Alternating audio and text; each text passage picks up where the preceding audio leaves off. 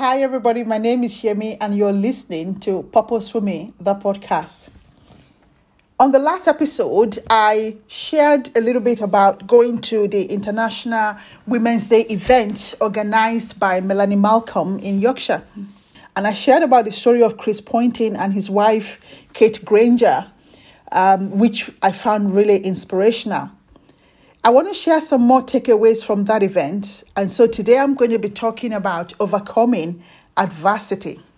This is something that no one plans to encounter, but most people will have some form of adversity or another in their lifetime. During that same event, another man called Stephen Robinson, the one-armed pilot, also shared his story. And for me, his story just reminded me of this topic, overcoming adversity. And I want to share that story with you today. Stephen Robinson lost his right arm, at the age of 18 after a tragic motocross accident. And this came after he had endured bullying throughout his educational life. And one can only imagine the additional challenges that this brought physically, mentally, emotionally, and psychologically. Stephen said he had a choice to make, to give up all hope or fight on. I was so inspired by Stephen's positivity and hilarious delivery of his life story that his disability faded into insignificance. It was one of those moments that made you realize there are no excuses for giving up.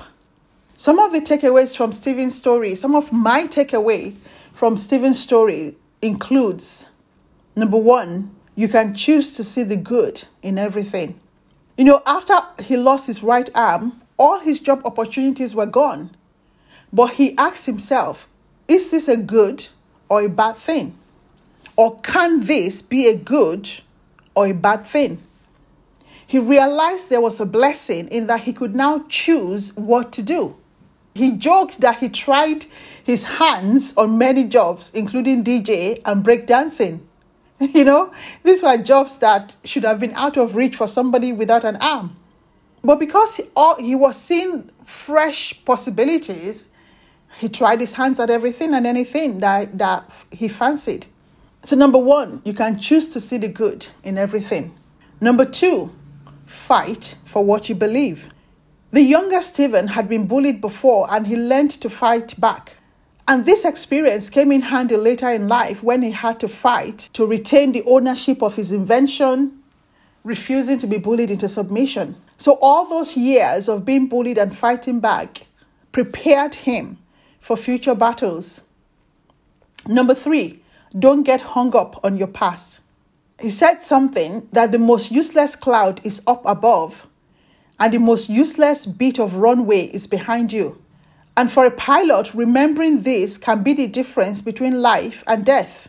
His focus has to always be on the future in terms of where he's flying to and how to safely land at his destination. The runway behind him was useless. It's only what's ahead and the runway he's going to land on. Number four, when you're confronted with the question, should you give in or give up? He said, don't ever give in or give up. Before Stephen could fly, he needed both arms. But his first two professionally made prosthetic arms failed.